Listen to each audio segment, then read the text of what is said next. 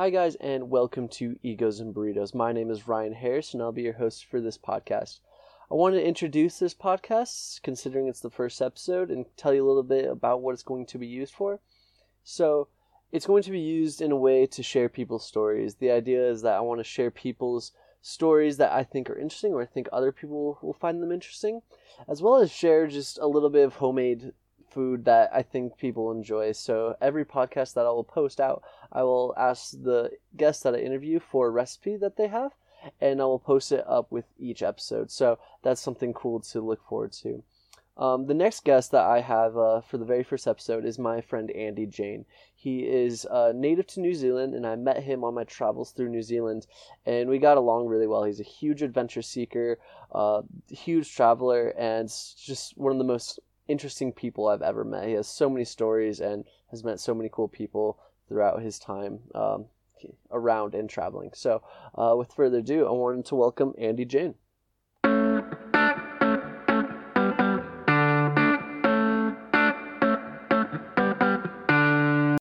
My next guest is Andy Jane, a native to New Plymouth, Taranaki, where he went to high school and spent time in Hamilton to continue his education at uni.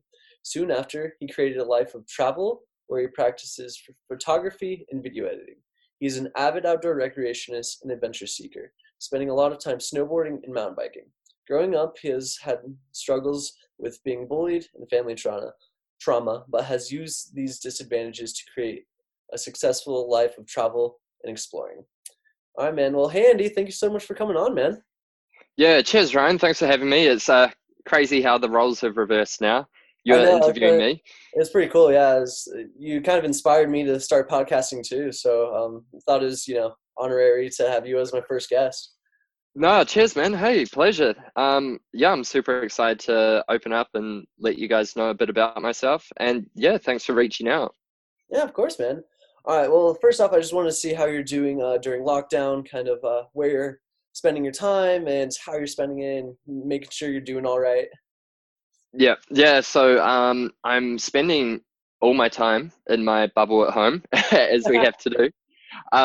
So playing a bit of Call of Duty. I built a couple of small little like mountain bike jumps out on the street. Nice. That the little kids of the neighborhood have been using quite a bit when they ride up and down the road. And just been going for a few little walks around the block. And that's really it, man. And obviously I started my own podcast.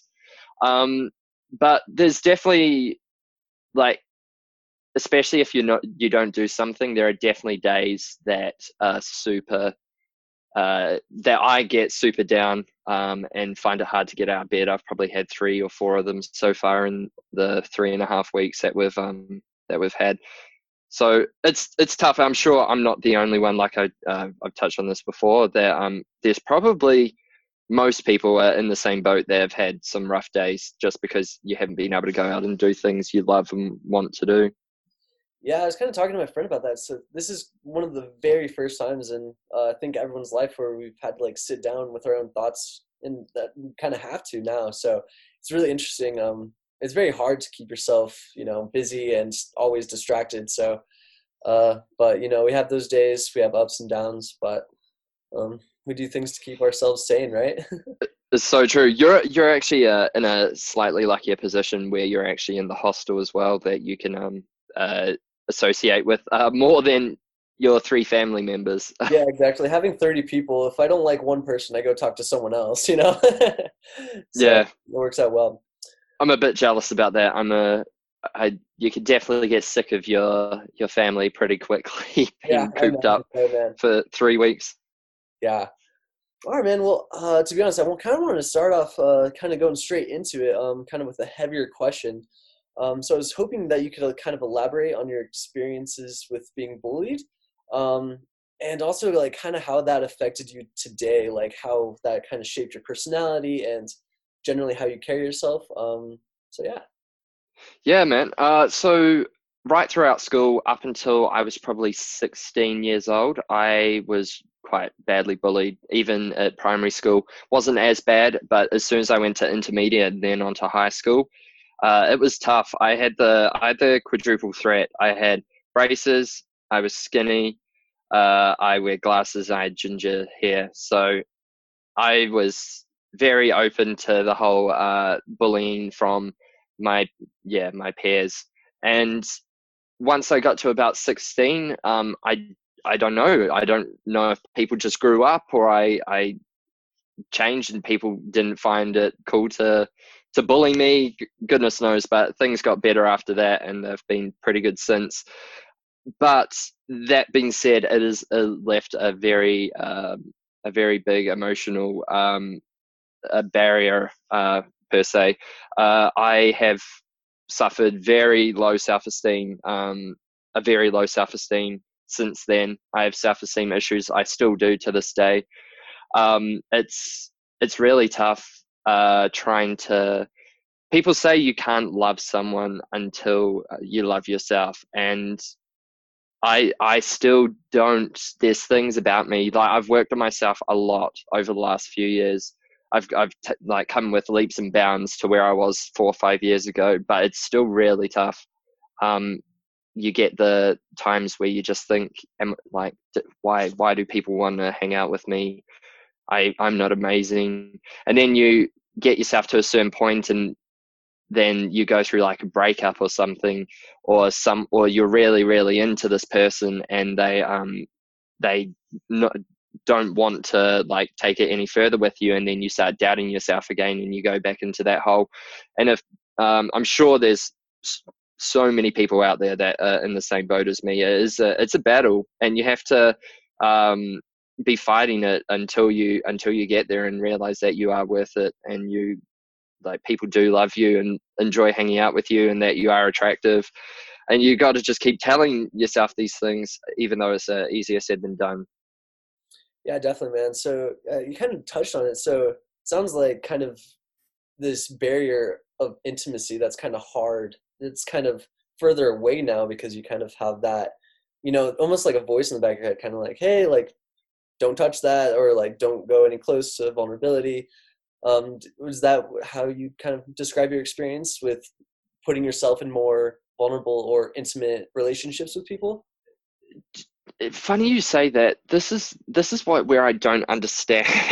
I don't understand. So I'm a hopeless romantic. I believe in big gestures and like go, if you like someone, go for it. Like you've got nothing to lose. And even after all these setbacks and all these like feelings after like thinking, am I good enough, I still put myself out there to this day, and I don't understand how it works. It's really really weird that I have this such low self-esteem, but then I'm still willing to try. I think it's because I want to find love, I want to get married, I want to have kids. And I know that I'm not going to do that like sitting in my room like playing Xbox or PlayStation all the time. But it definitely does come at a cost as well, because I like relationships are hard as it is, and trying to like find someone is super hard in this day and age. And I, because of my low self-esteem, I do tend to go down these rabbit holes where I just like if I haven't heard back from someone for a day or two, I'm like, man, like, do they not like me now? Is there something wrong with me? And that's what I struggle with, is the whole overthinking. Once I have found someone and have started chatting to someone, and that's where I tend to where the low self-esteem really does become apparent. Okay, I got you. So yeah, that kind of actually leads into the next question pretty well. So like you're describing this rabbit hole that kind of you fall into in some of those instances. What were some ways that you kind of like tools or ways or strategies to kind of pull yourself out of that rabbit hole? And when that kind of anxiety kind of comes over you, like how do you pull yourself out? You know what? It's actually having friends around. I think the first thing is having a really good support network. I think you touched on this, having that support network of really close people around you that you can go to if you're in that dark place, and you're overthinking everything, you can go to them and you can tell them everything and be like, hey, I'm having a really rough day. Like so and so hasn't messaged me back for 2 days. I'm overthinking shit. Like, can you just talk logically to me, because Yeah, I'm not exactly. I'm not thinking logically. And honestly, like, they straight away. And so I think number one is definitely having that support network around you that that can be there for you when you do find yourself in those uh, places. Also, keeping yourself busy is another one. I think doing something that you're interested in. So for me, like you said in the intro, I'm massive outdoor adrenaline junkie. So going for a hike, mountain bike, when it's winter, go skiing to keep yourself busy, so you don't sit there with your thoughts and go down that rabbit hole. I think it's the same with depression as well. I suffered depression when I was younger as well, and got put on some antidepressants. And I think if you, it's easier said than done. I know there's days where you just can't, and you are stuck in your room. But yeah, getting out there and going and doing something that makes you feel good, and it's fantastic, and it really does. Yeah, it really does a world of good. And I think third is that you need to, it's again like mental health and what your brain is telling you, is so hard to get over that hurdle. But I think telling yourself that you're like, come up with ways to tell yourself that everything is going to be okay. Like, this person obviously, like, this person's messaging you for a reason. Like, if you going down that sort of aspect, or everything is happening for a reason. And that you are an amazing person. I think that positive affirmation you give yourself will get you out of those sort of rabbit holes as well. But again, like I said, like, easier said than done, 80%, 90% of the time. Yeah, definitely. I mean, it's like a consistent battle, like you're kind of touching. It's never a, this is the formula to fix your problems. It's never like that. It's going to be constant battling and constant work to kind of be happy and, feel better. So yeah, I Yeah, definitely feel you there. absolutely. I'm also someone that relies on positive affirmation, because I have such a low self-esteem and I don't give it to myself.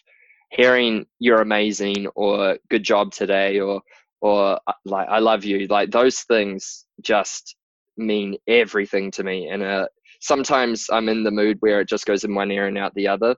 Yeah. But deep down, you do still take it on board, even though at the time you might be like, but those positive affirmations, just, yeah, do They a really world do of that. good. Yeah. Oh, that's super awesome to hear, man. Well, I'm glad. Hopefully, I can tell you're amazing if that helps. Cheers, man. Thank you. Awesome, man. Sweet. Well, thank you so much for sharing that. I was kind of curious. So, kind of with these adversities that you've faced, how did this kind of affect your time traveling or your decision to continue traveling? Do you carry it with you, and how does that kind of express itself? I was kind of curious on that. Um, in terms of, what do you mean by carrying it with me? Like this adversities and your experiences, like being bullied or anxiety, like Yeah. it definitely comes with you, I think, when you travel. And I was kind of curious on how that affected your time traveling and your experience. Oh, okay. Yeah. Yeah. Yeah. Okay. So, yeah, basically, I did struggle with it still in the UK. When I moved to the UK in 2015 and lived there for a couple of years, and it does affect, number one, wanting to go back to your home country where all this, like, I wouldn't say or kind of was. I was kind of running away from from all this stuff that was happening in New Zealand, which is why I went overseas. Um, and obviously, wanting to come back to New Zealand wasn't really a priority, because then I'd have to face it again. And then this also, like, I find that I'm a pretty sociable person, but there were times in the UK that I didn't want to go out and do absolutely anything. I feel like it hasn't really affected my travels so much, but I've definitely carried it with me. I've had a few mental breakdowns overseas, but again, like if you have the friend group and the support network there, you can definitely get through it.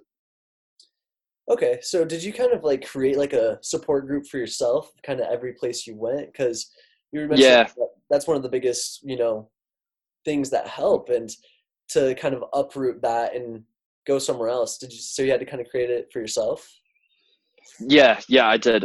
So I lost a lot of contact with contact with most of my friends in New Zealand, and uh, that happens with everyone that moves overseas. I've had lots of discussions with like quite a few of my friends that have moved overseas and say that they just lose contact with all their friends in New Zealand until you actually come back. So yeah, having to create those relationships and friendships and support networks where you are is definitely something you have to do, and that's what I did.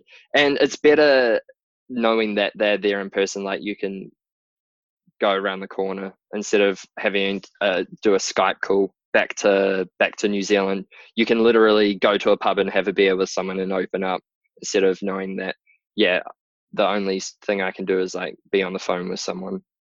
Yeah, the computer screens only do so much, and you can only share so much over a computer screen. Sitting down Is and it- talking. yeah, exactly. And hugs, like I love getting hugs and giving hugs. So being able to like hug someone and then have them tell you that everything's all good, yeah, that's yeah. That's awesome, man. Really cool.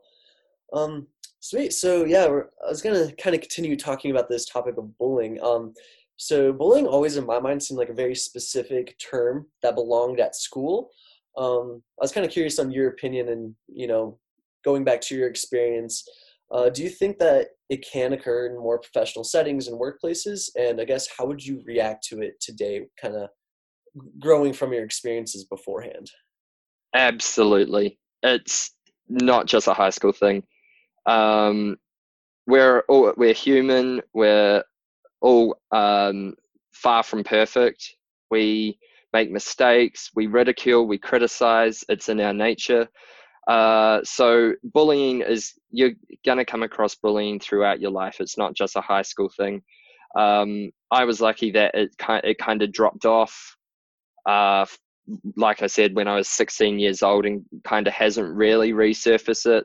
It hasn't really resurfaced since. But there's been occasions where some people have like made fun of me. But I I feel like now I'm at the phase where it doesn't so much affect me, to an extent. Um, but I think it's, again, like if you're emotionally damaged, like quite a few people are, and have such a low self-esteem, it is going to affect you in some way, even at 25 years old. I think being able to cope with it is, and not take it to heart so much, is probably something that I have now that comes with age. But I know that if I was back at high school and it happened, yeah, it would not have been good. Yeah, that's fair. You do learn a bit, from the time you're in Yeah, school. Big difference. yeah, but yeah, it's not just a high school thing by any means. You gotta find it in your sports teams. You gotta find it in your workplaces. You gotta find it everywhere, unfortunately. And that's why and the thing is, people are going through hurt. They're going through pain, and sometimes unfortunately that's their coping mechanism to make them feel better. Um, and yeah, unfortunately, they take it out on other people. And I feel like this is why when I start criticizing someone or joking about someone, I was talking in my podcast the other day, I try and cut it off, because I know words hurt people, and it can definitely affect someone, and you don't know what they're going through. Sometimes all it takes is one word, and that could be the tipping point of someone ending their life, which is why I really do try so hard, knowing what I've been through and knowing what others have been through, to try and like nip, if I ever start to criticize or make fun of someone, try and nip it in the butt as soon as I can, because we all still do it. We definitely do. We make mistakes. I mean, we are human. Yeah, You know, exactly. everyone does slip up. You know, we can try our best. So yeah, I was kind of curious on, so building from all these experiences, what would you go back and tell maybe your high school self, or tell someone else that is kind of experiencing bullying at a younger age? What would be like your message to them to help them through it? To don't take it to heart. That obviously the person that's bullying you is um, having some issues in their life, or going through some hurt or some pain or something, and that they aren't doing it to hurt you. I'd say 90% of the time they aren't doing it to hurt you. They're trying to make themselves feel better because they don't feel happy with themselves. Um, and yeah, try not to take it to heart. It's so hard to, because words can be worse than fists, because they go all the way into the soul, and it is really hard sometimes to just brush it off. But it can be done. It can be done, and I think not sitting there, call people out, call them out, Yeah. be the narc, like especially at high school, like shit's not gonna get better unless you confront them about it. Yeah, you kind of have to hold them accountable for their own actions, right? And that's Yeah, based on your peers. So yeah, awesome, man. Well, thank you so much for opening up and sharing that, man. Really do appreciate it. yeah, yeah. That's okay. Sweet. So I kind of wanted to switch gears a little bit, and take it on a little more of a lighter note. I kind of wanted to talk about what was like your biggest or most epic accomplishment within the mountains. Yeah, Oh man, that's a tough one. yeah. Phew. I would say recently would have been when I hiked up the top of Mount Taranaki with my little brother back in November last year. We took our snowboards on the back of our bags, and we snowboarded down. That was pretty insane day. That was amazing. It was in spring. The snow was fantastic. But I think my most epic experience would have been skiing under the Northern Lights in Italy. Oh my That gosh. was, yeah, that was amazing. That was the most incredible experience of my life.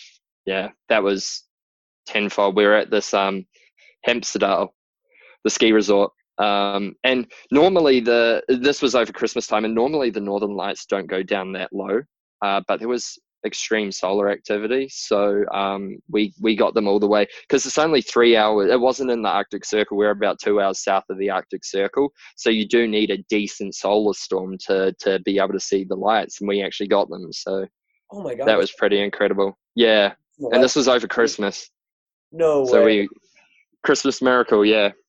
That is amazing. And you said you were with family and your brother? No, no. So the Taranaki one I was with Oh brother, yeah. but I was actually with my support group, all my friends from the UK. We decided to take a.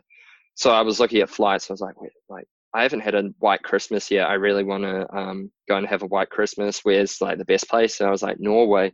So I asked all my flatmates, like, we should get a group together and go. And we managed to get like a group of 10 of us, and we hired out a cabin, and yeah, spent 9 days skiing, exploring the fjords, seeing the northern lights. It was an incredible experience. I think that was probably my highlight in the mountains. But I've done so many things. The the goal next is to do Rainier, I think, in Washington. I think Yeah. is my next big mountain experience that I want to do. Not that can't do it this year, unfortunately, due to the whole COVID situation, but looking at next year to summit Rainier. Do it, man. Yeah, I hear so many great things. I had a couple of friends who did Rainier over the summer, and they got back down and they're like, it was phenomenal. Like it was one of the most all-time experiences, they were saying. So if you need a partner, let me know, man. Yeah, I'd definitely be down. I'll hit you. You'll be probably back in the United States by then as well, so I'll have Probably, to hit yeah. you up. That's awesome. And yeah, skiing under the Northern Lights is definitely going to be going on my bucket list. So I'm envious. Yeah, there's so many amazing places you can do it in Italy. You can go actually up into Italy, Norway, all the way up, all the way up into the Arctic Circle and up by Lofoten in the Lofoten Islands, and you're literally skiing on these super steep slopes that just go into the sea, which is Oh my gosh. yeah, under the Northern Lights. That It's just pretty sounds amazing. phenomenal, man. Yeah. Well, sweet, man. Yeah, so I was kind of curious. You and I had talked a lot about outdoor recreation, and I know you spent some time in kind of Bend and Washington in the Pacific Northwest area. So I was kind of curious on kind of how you compared the outdoor recreation from the U.S. to New Zealand. Oh man, holy shit. Okay, this is in terms of beauty. I how I classify New Zealand is you take a little bit out of every country and you slam it into one, and that's New Zealand. So you take the fjords of Norway, you slam it into Fiordland. You take the Southern Alps, they're like the Rockies, Yep. the Colorado Rockies. You take Rotorua, and you've got Yellowstone, Yeah. etc. You get the drift, and I feel like in terms of that, the New Zealand scenery is there's literally everything, and you can do everything. You can climb, you can mountain bike, you can ski, you can hike, you can do anything you want. Um, but I'm so used to seeing it. Not that I've been to the South Island before, but you're so used to seeing and hearing all these stories about people. But the Pacific Northwest, it's just different. You have these tall Douglas fir trees. You have these, yeah, beautiful like fir forests that go for miles and miles and miles, and then you've got these lakes with it. It's just it's hard to explain. It's different. It is. It looks different.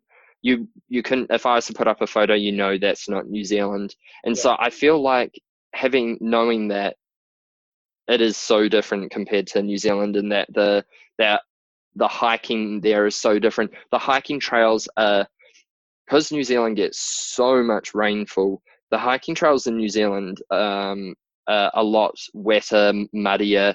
They generally are just a bit of a nightmare to hike on. But the trails in the Pacific Northwest, I've found, are just so well maintained, um, and are just so much nicer to hike on. But that's my opinion. I'm sure there's other people that would say the opposite. One thing I do really enjoy about New Zealand is the outdoor huts. So you pay $10 a night to the Department of Conservation. That's something the Pacific Northwest doesn't have, Yeah. which is really, really cool. Yeah, the States are so bad with that because when I climbed Mount Aspiring, we spent 2 days hiking in and then we got to a hut and I was like, this is luxurious. I feel like I'm in a hotel right now. Like they're really nice. So that's awesome. It really depends on what vibe you're going for. Like the huts, you have different categories of huts. Some have solar power, some don't. Some have running water, others don't. And so it's just something different. Like obviously I tented a lot when I was in the Pacific Northwest, and that was an amazing experience. But it's nice um, coming back to New Zealand and have those huts so readily available to go and stay the night in a hike, and they're only $10 a night. It's super easy. Yeah. I remember when I was in the Mount Aspiring hut, they had, I think the only thing that was electronic was the radio and they like rang in every night, like, hey, like how many people here? Is that everyone okay? Like everyone's alive. And yeah, so it feels really remote when you're kind of in those huts. It's a really cool experience. Yeah, that's really cool. So I was kind of curious. So you mentioned that you are kind of an amateur photographer slash video editor. I was kind of curious if you could tell us a little bit about that and maybe some projects that you have done or are working on? Yeah, so when would have I got? Back in 2016, I got when I basically when I first started traveling, I got into photography. I bought a DSLR, and have slowly started to get better. I feel really bad because I haven't been out that much for a long time taking photos. You can definitely, on my Instagram, you can definitely tell the difference between a photo that's taken on my phone and a photo that's taken on my camera, because the framing's so much nicer. Um, yeah, I just take a lot more time. And I haven't really got out, and I really should. That's the thing about photography. If you want to get better, you just have to shoot. Go out and do as many shots as you can. And yeah, so I upgraded my camera a couple of years ago, and I bought Adobe, the Adobe Creative Cloud. So now I have all the editing software, which is really handy as well to just make those photos a little bit nicer. I bought myself a drone so I can take some aerial photography now. I own the DJI Mavic, and that's really, really cool. It gives it another perspective, and also they film as well. So the drone obviously films a camera. I've got a Sony A6300 mirrorless camera that films in 4K. I've got a couple of GoPros. So yeah, I put all my travels are on YouTube. My videos, I've done Vancouver, BC. I've done Japan, Sail Croatia with Bus About. They actually used a lot of my footage for one of their videos, which was really cool, and paid me like £100 for it, which was really cool.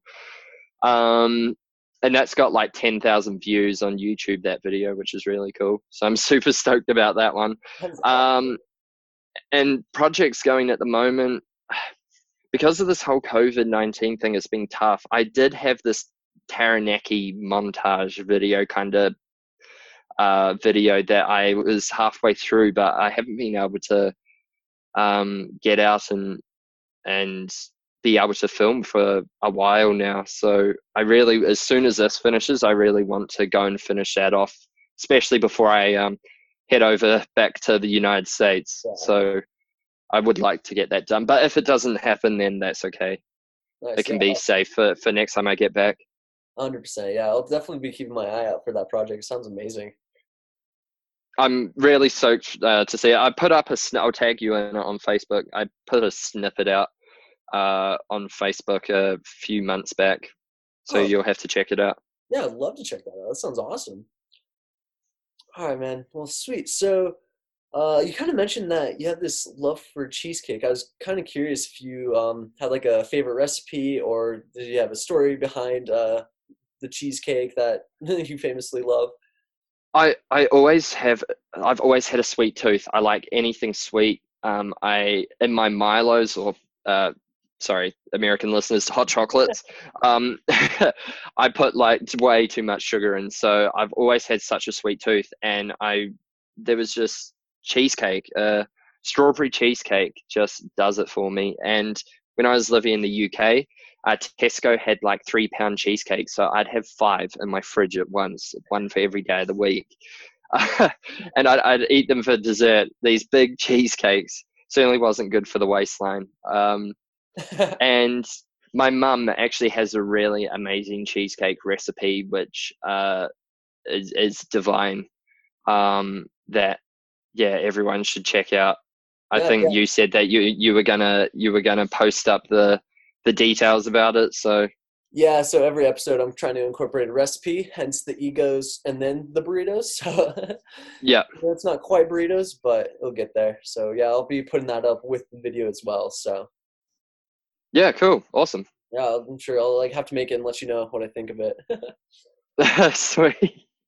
All right, man. And finally, I guess what's next in your agenda? What's next in this world for you? Yeah. Yeah, man.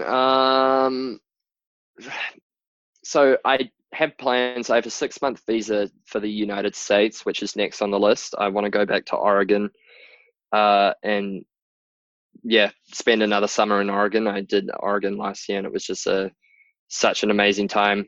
There's some pretty cool people there that I really want to see and hang out with again. And after that, Vancouver, BC for my 2-year Canadian working holiday, but I'm not going to stay in Vancouver for the whole time, but that's just where I'm going to start off. So I'm super excited to, be out of the New Zealand again for another couple of years. And I think after that, it'll be time to settle down. But again, this is so, like, if I meet someone and fall in love with someone knowing me, I probably will.